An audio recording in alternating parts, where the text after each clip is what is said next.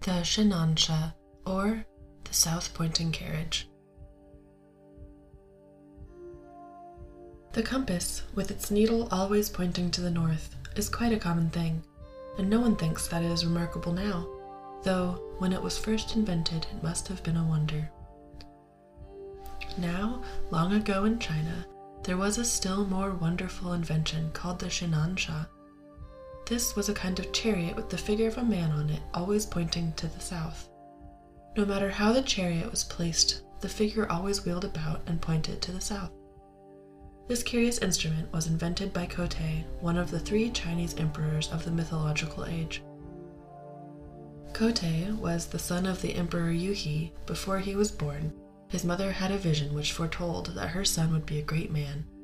One summer evening she went out to walk in the meadows to seek the cool breezes which blow at the end of the day, and to gaze with pleasure at the starlit heavens above her. As she looked at the North Star, strange to relate, it shot forth vivid flashes of lightning in every direction. Soon after this, her son Kotei came into the world.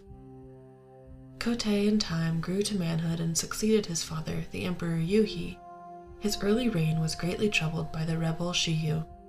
This rebel wanted to make himself king, and many were the battles which he fought to this end. Shiyu was a wicked magician. His head was made of iron, and there was no man that could conquer him. At last, Kotei declared war against the rebel and led his army to battle, and the 2 armies met on a plain called Takuroku. The emperor boldly attacked the enemy, but the magician brought down a dense fog upon the battlefield, and while the royal army were wandering about in confusion, trying to find their way, Shiyu retreated with his troops, laughing at having fooled the royal army. No matter how strong and brave the emperor's soldiers were, the rebel with his magic could always escape in the end. Kotei returned to his palace and thought and pondered deeply as to how he should conquer the magician, for he was determined not to give up yet.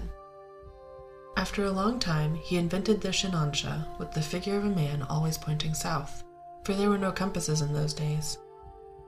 With this instrument to show him the way, he need not fear the dense fogs raised up by the magician to confound his men. Kotei again declared war against Shiyu. He placed the Shinansha in front of his army and led the way to the battlefield. The battle began in earnest. The rebel was being driven backward by the royal troops when he again resorted to magic, and upon his saying some strange words in a loud voice, immediately a dense fog came down upon the battlefield. But this time, no soldier minded the fog, not one was confused. Kotei, by pointing to the Shinansha, could find his way and directed the army without a single mistake. He closely pursued the rebel army and drove them backward till they came to a big river. This river, Kotei and his men was found, was swollen by floods and impossible to cross. Shiyu, by using his magic art, quickly passed over with his army and shut himself up in a fortress on the opposite bank. When Kotei found his march checked, he was wild with disappointment, for he had very nearly overtaken the rebel when the river stopped him. He could do nothing, for there were no boats in those days, so the emperor ordered his tent to be pitched in the pleasantest spot that the place afforded. One day, he stepped forth from his tent, and after walking about for a short time, he came to a pond. Here he sat down on the bank and was lost in thought. It was autumn. The trees growing along the edge of the water were shedding their leaves, which floated hither and thither on the surface of the pond. By and by, Kotei's attention was attracted to a spider on the brink of the water. The little insect was trying to get onto one of the floating leaves nearby. It did so at last, and was soon floating over the water to the other side of the pond. This little incident made the clever emperor think that he might try to make something that could carry himself and his men over the river in the same way that the leaf had carried over the spider. He set to work and persevered until he invented the first boat. When he found that it was a success, he set all his men to make more, and in time, there were enough boats for the whole army. Kotei now took his army across the river and attacked Shiyu's headquarters. He gained a complete victory and so put an end to the war which had troubled his country for so long. This wise and good emperor did not rest till he had secured peace and prosperity throughout his whole land. He was beloved by his subjects, who now enjoyed their happiness of peace for many long years under him. He spent a great deal of time in making inventions which would benefit his people, and he succeeded in many beside the boat and the south-pointing Shinansha.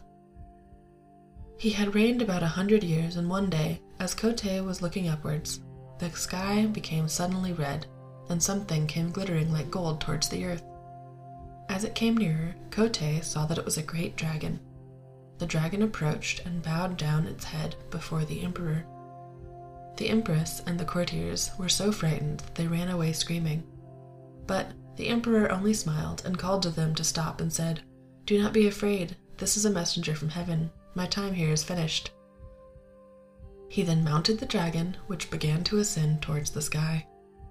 When the empress and the courtiers saw this, they all cried out together, "Wait a moment, we wish to come too," and they all ran and caught hold of the dragon's beard and tried to mount him. But it was impossible for so many people to ride on the dragon.